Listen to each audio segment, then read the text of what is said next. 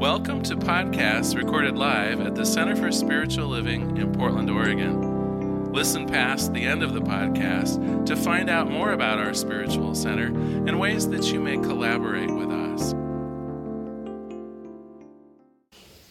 Happy Sunday, everyone. Most of you know we're finishing up our work in this lovely book called Life of Being, Having, and Doing Enough of Wayne Mullers. And I want to share with you, I got a little bit of pushback a couple weeks ago. So someone came up to me and said, well, all right, so you're talking about having enough, of really feeling that sense of life being sufficient.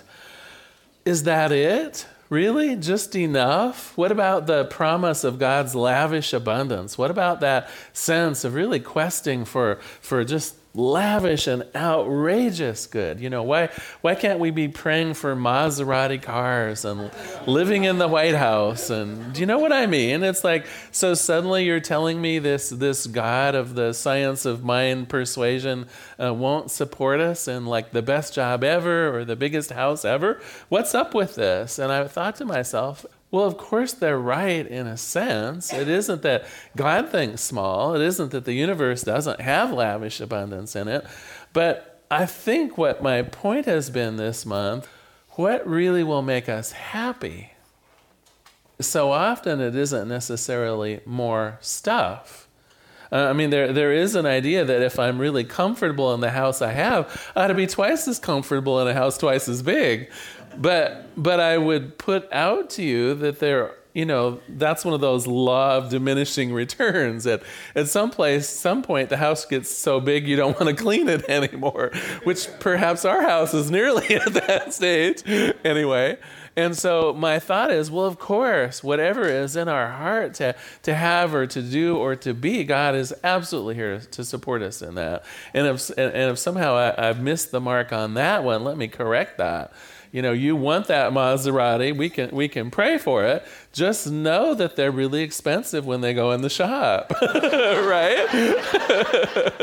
just have that sense of if we're about acquiring more and doing more, that those things have some overhead that go with them. And let's make sure that that's part of the plan too. Let's make sure that what we do seek out in terms of abundance, whether it's in material wealth or an abundance of friendship or whatever it is. For instance, someone that I know has over 5,000 friends on Facebook. And I think to myself, well, if they're really friends, there isn't time for anything else, right? I mean, so either they're not friends or that's a full-time job. So again, even some of the things that we think, well, of course I would want more love. Of course I would want more friends. At some point, the overhead of doing a good job on our life, of being fully present for it, simply increases beyond our ability to handle it. So let me read a little bit from Wayne Muller. This is how he starts out this section of material. He says, what makes us happy? For several decades, researchers have probed these questions, and their findings are intriguing. First, once people, and whether they're individuals, communities, or nations, once they have attained a certain level of security and comfort, so enough food, clothing, shelter, education, community, and so on, once they have achieved that, any increase, however large, in wealth or possessions has no significant impact whatsoever on their happiness. And the endnotes in this chapter refer to like 3 or 4 different surveys that simply wealth beyond a sufficiency does not make us happier. That more stuff beyond making sure that our basic needs are met is no guarantee of happiness. In fact, it could be that the wanting more simply does little else but to make us want even more. That there can become that sort of hungry heart syndrome where we're all about the wanting and the craving, and it's really hard to really satisfy us. In fact, I kind of felt that on Thursday, literally, right? Did you experience to some degree on Thanksgiving when too much is just too much, right? I mean, I think Thanksgiving is always a good revelation on that stage, that sometimes having more actually just starts feeling uncomfortable. Well, my theory is that works out more ways in our lives than we imagine. That it doesn't just stop with food, that literally having too much stuff to take care of also at some point becomes unwieldy and uncomfortable too. So what's this thing about balance then? Because I think that, isn't it true with all things, right? We need to have some balance in our life. It isn't that a quest for the finer things in life is wrong. The question is that going to bring us happiness? And I put something in your programs that some of you may recognize. It was done in 1943, and it's called Maslow's Hierarchy of Needs. And if any of you had any classes in high school or college with the idea of social science and sociology, probably this is something that may look a little bit familiar to you. But let me explain it. The idea is Maslow did a survey of thousands of people and what they really felt that they needed to do well in life. And he categorized them in this little bit of pyramid. And so you'll see at the bottom are some of our physiological needs. So we need air to breathe and water. We need sleep and so on and so forth, some of our basic physical needs. And then moving up the chart, the second one is for safety, right? We need to make sure that our homes and our bodies are safe and secure. And moving up further, there are the needs of love and belonging, of friendship. Up above that is a need for confidence and self-esteem, respect. And then on the top, the idea of morality, creativity, spontaneity. So these all make sense. These are all things that we, I think, naturally say, yeah, I need those things. He also said, and here's one of the things we're going to talk about more today. He also said that if our needs at the bottom of the pyramid are not satisfied, it's going to be very difficult for us to feel happy, to feel satisfied about the things on the top. So if we literally don't have a safe, drinking water, if we literally don't have enough food to eat, it's like, don't bother, friending me on Facebook. I got other things to worry about, right? And we see this, don't we? In very poor countries, we'll see people leaving that country, leaving their families behind, which to us would seem like, well, why would I leave my family behind? If you don't have enough food to eat, right? That takes a higher priority, takes a higher need. Here it's portrayed on the bottom, but you could look at it this way in terms of what's most important. We will seek out food, even if we have to go 1,000 miles, by foot, if that's necessary, if there's literally not enough food to eat. Now, how does this pertain to what we're talking about today? I think that what Muller is saying when he talks about what will make us happy, I think sometimes we get confused in here. I think that sometimes we think that we're fulfilling a need, and that by over-fulfilling it, that by getting more of it, by having more, actually, let me just use an example, and I think it will help. So about 15 years ago, my cousin Maxine passed away, and I was the executor of her estate. And after making the memorial arrangements and whatever, I went over to her house and was going to have someone come by to appraise it, and she had real specific things of what charity was going to. She was single and lived her life single, and so proceeds from the house was going to go to charity. And I opened the door. Well, I tried to open the door and realized that here a kind of a beloved second cousin that I'd known my whole life was a hoarder. She was born around 1910 and had gone through the Great Depression. And something about that experience of literally not having enough to eat as a child, of not having her safety, those things on the bottom of the chart, her safety was in danger, like where was the next meal going to come from, and literally not enough to eat, created in her a sort of impasse. And even though she had, she had a master's degree, was well known, earned a lot of money in her life, she collected everything. You could not, literally, there were not really even paths to get through her house. The paths had like this much newspaper stacked up. And so I went into her bedroom and was looking around, and it was a fairly large, nice bedroom, like any of us would envy, you know. It was maybe 15 by 18 feet, and you could just get to her bed. There was a path to her bed, and chests lined all the walls around the room. And you would open up a chest full of clothes that still had the tags on them.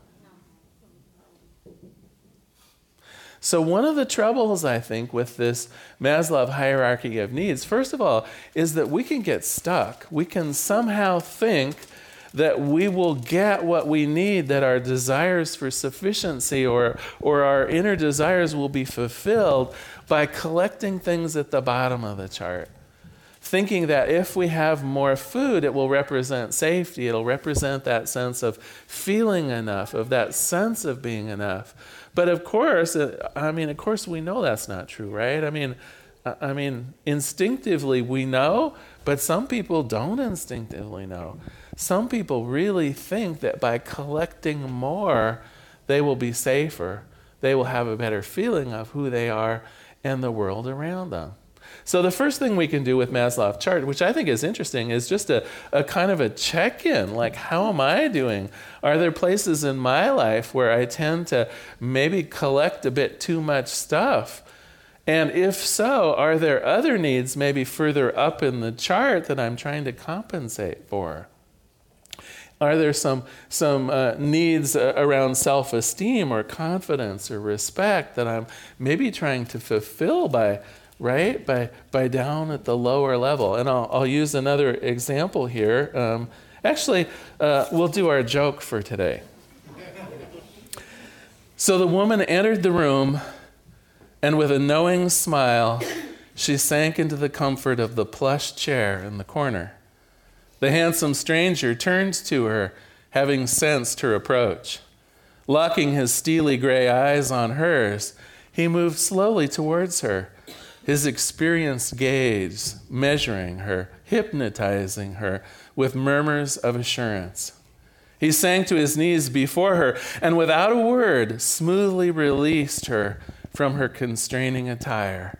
His movements deliberate, confident in his ability to satisfy her. And satisfy her he did. As joy and contentment washed over her, she met his steady gaze, tears of gratitude shining in her eyes, and he knew it would not be long before she returned. Oh yes, this woman would want more shoes.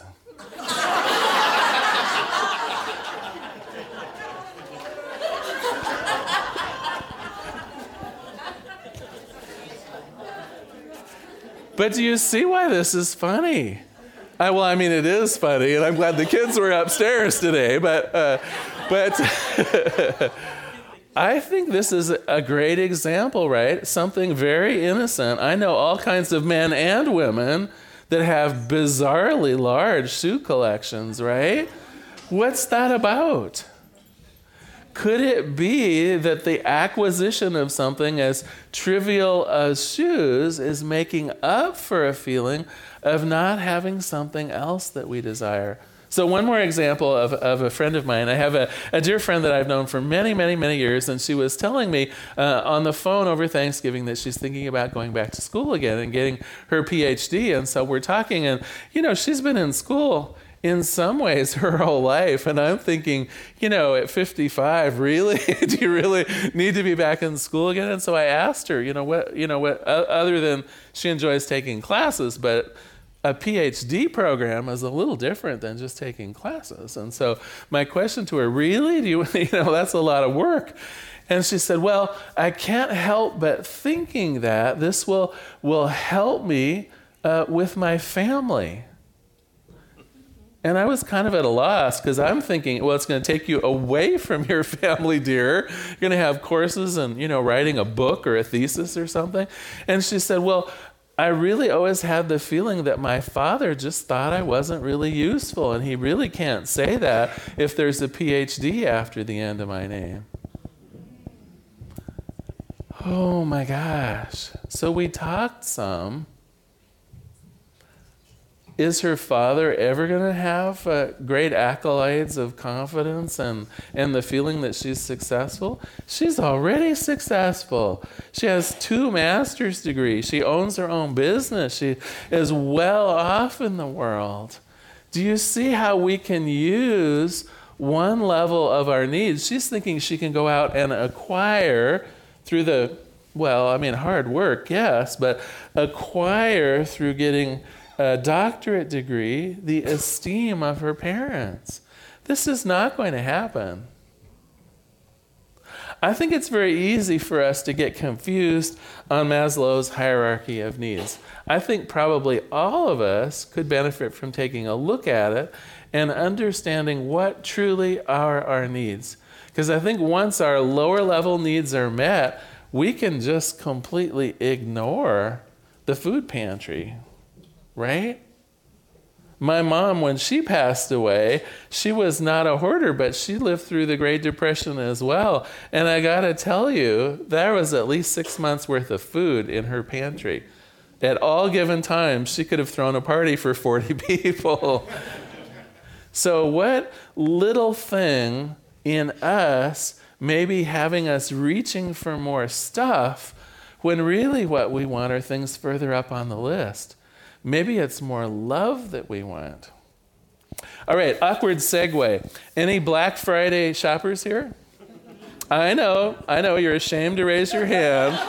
Go, all right, one brave woman, all right. Okay, all right.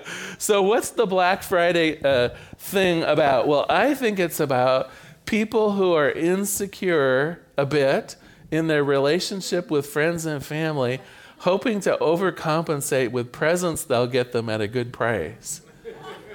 Now, feel free to shoot me down here. I'm more than willing to get some pushback later. But what your friends and family want are you, right? So I'll do one more divulging of our Christmas tree when I was growing up. Do you know what there was consistently more under our Christmas tree wrapped up as presents more than anything else? Cartons of cigarettes and Jim Beam whiskey. Right? Now, does that say love to you? Well, of course not. It's crazy, right? When we give, it should be an expression of the love that we have between people. And so of course, I give Christmas presents too. Don't get me wrong. There isn't anything wrong with giving Christmas presents. In fact, I'm giving some lovely ones this year. But it doesn't take the place of the true gift of me. That's what people need and want. It's my love. It's my authenticity. And so the frenzy of Black Friday, I'm thinking, back to the reading that we just did. Are these things going to make people happy? Maybe for a few minutes, right? I still remember, too, when I was a kid, 10 years old, and the Christmas tree had so many toys and things for me. And I still remember one year, my grandfather was really angry because my parents had given each other a dishwasher for Christmas, and the box that it came in was my favorite present that year, right? It's like, it's not about how much things cost. It's not about the gift. It's the delight that we share with each other. It's really understanding what will make people happy. And very seldom is it a thing. Very seldom. That's why I think nowadays so many people give pictures to friends to remind them of good times. They'll give them events together, right? Tickets to go to a movie or a show or something. It's because it's that about being together. It's the gift of true friendship. It's the gift of using one another's time together in some lovely and meaningful way. So it's saving up for a vacation together, or it's doing some of that special stuff that says, what does it say? I love you. You're important to me, right? And I know my grandma tried desperately with those sweaters, but the truth is, I loved her anyway. It didn't matter whether I got those sweaters. So what is sufficient? I want to go back once again to that idea of sufficiency, because I think Maslow has it right. Once our basic needs are satisfied, further evidence of whatever it is, whether it's more food or more stuff, whether it's even further up on the chart, whether it's more friends, they do not make us happy once we already have a sufficiency of them.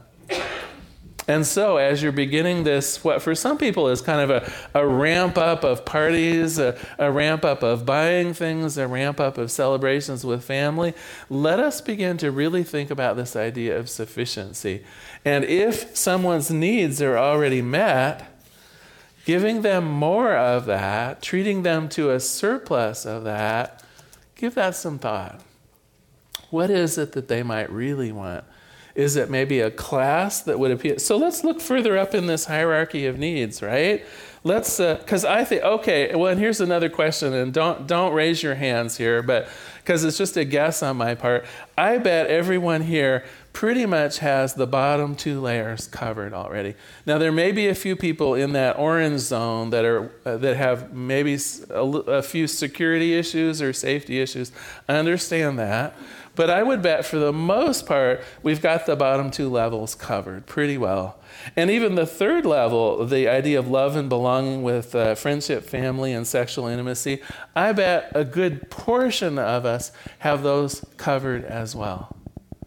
But what about the upper two? See, I think this is where actually all three of the top ones, I think a spiritual community here exists in many ways to help with that, right? We can help with relationships. We can be that community that provides friendship and family. We can help people with self-esteem and confidence.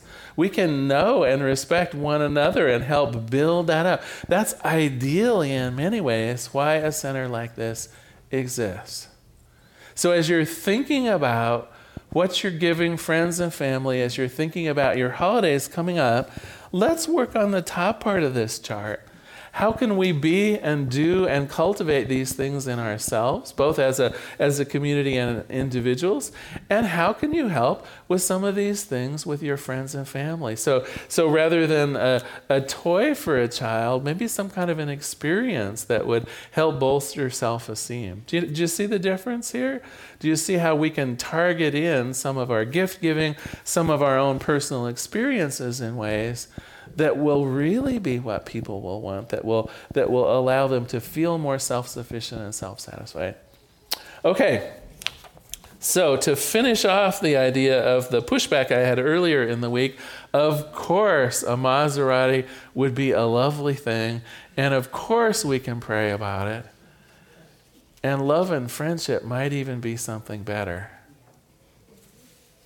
You know, whenever you find yourself hungering over the newest thing, in fact, my partner Daniel, we ended up going to Costco, not on Black Friday, I can't even imagine, but a couple of weeks ago, and they already had all of their Christmas television sets out, right? And of course, I'm just taking the cart, and I'm like, where did Daniel go? And I look over, and he's like mesmerized. Oh my God, they have the 70-some inch OLED something with the hertz that comes out, right? And, he's transfigured. And so I ask him, so what does that represent to you? And he says, bliss. And I said, really? It's like our TV isn't even that old. And he said, oh, I know, I'm just kidding. But whenever we find ourselves really attracted to something out there, just ask yourself the question, what does it represent? What would it really bring us if we had that thing or that experience? Is it something that would last? Is it something that would buoy you up and have you feeling exhilarating for a long time? Or is it more the new car smells good for three weeks and then not so much, right? So give it a thought. Have some fun this holiday season as you're picking out gifts, as you're treating yourself to things in the world. Are they things that will make you happy? Are they things that are going to provide you self-satisfaction? Some of those things further up on the chart, now that our things on the bottom of the chart are mostly already realized. All right, I'm going to close with a final prayer or a final reading from this book and a prayer. Being present with ourselves and making choices from our own quiet wisdom Finding sanctuary deep within us, it gives birth to the beginner's life. We're on a path created by our every moment as we walk in it. All we do is set the course of our heart's desire by the star of our own choosing, certain that we will change our course 1,000 times before ever reaching that distant shore, the dream of our soul. A life of enough is born in every minute, in the way we listen, the way we respond to the world, the way we see what is, and tell the truth of who we are and what we really need. Every single choice, every single moment, every change of course can bring us closer to a life of peace, contentment, authenticity, and easy sufficiency. Truly a life of being, having, and doing enough. Let us pray. There is one power and one presence, one life. It is this thing that I call God or Spirit. And what I know about it is, well, yes, it's infinite. It has all the luxury in the universe because it is the universe. And I accept that in my own heart. I know that I have available to me all that I could ever need or use or want. And more fundamentally, I inquire into my own heart and I recognize what makes me happy. Is it the stuff of life or is it the life of life?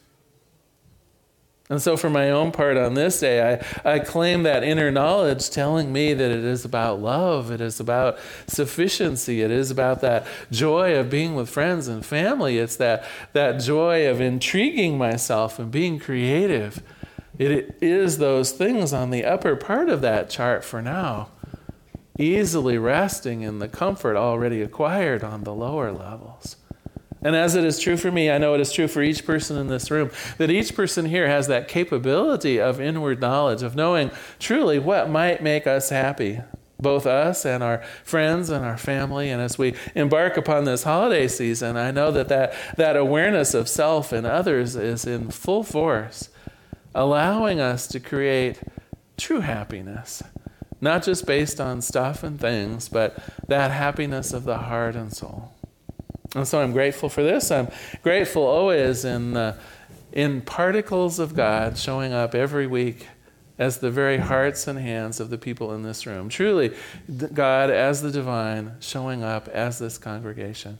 And so in gratitude, I release this prayer. I release it into the activity and action of the law itself. I let it be.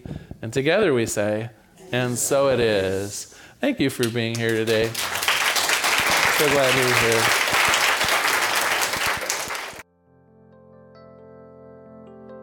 We hope you enjoyed today's podcast. If you happen to be in the Portland, Oregon area, we'd love to have you visit in person. The Portland Center for Spiritual Living is located at 6211 Northeast Martin Luther King Jr. Boulevard. We have inspirational services at 9 and 11 a.m. every Sunday. Our mission is to open hearts, ignite minds, and to make a difference. If you'd like to support our center and its podcasts, you can donate online at www.pcsl.us/donate.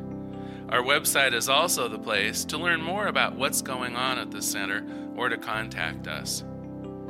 Allow us to become part of your extended community. Wherever you are on your spiritual journey, you are most welcome at the Center for Spiritual Living.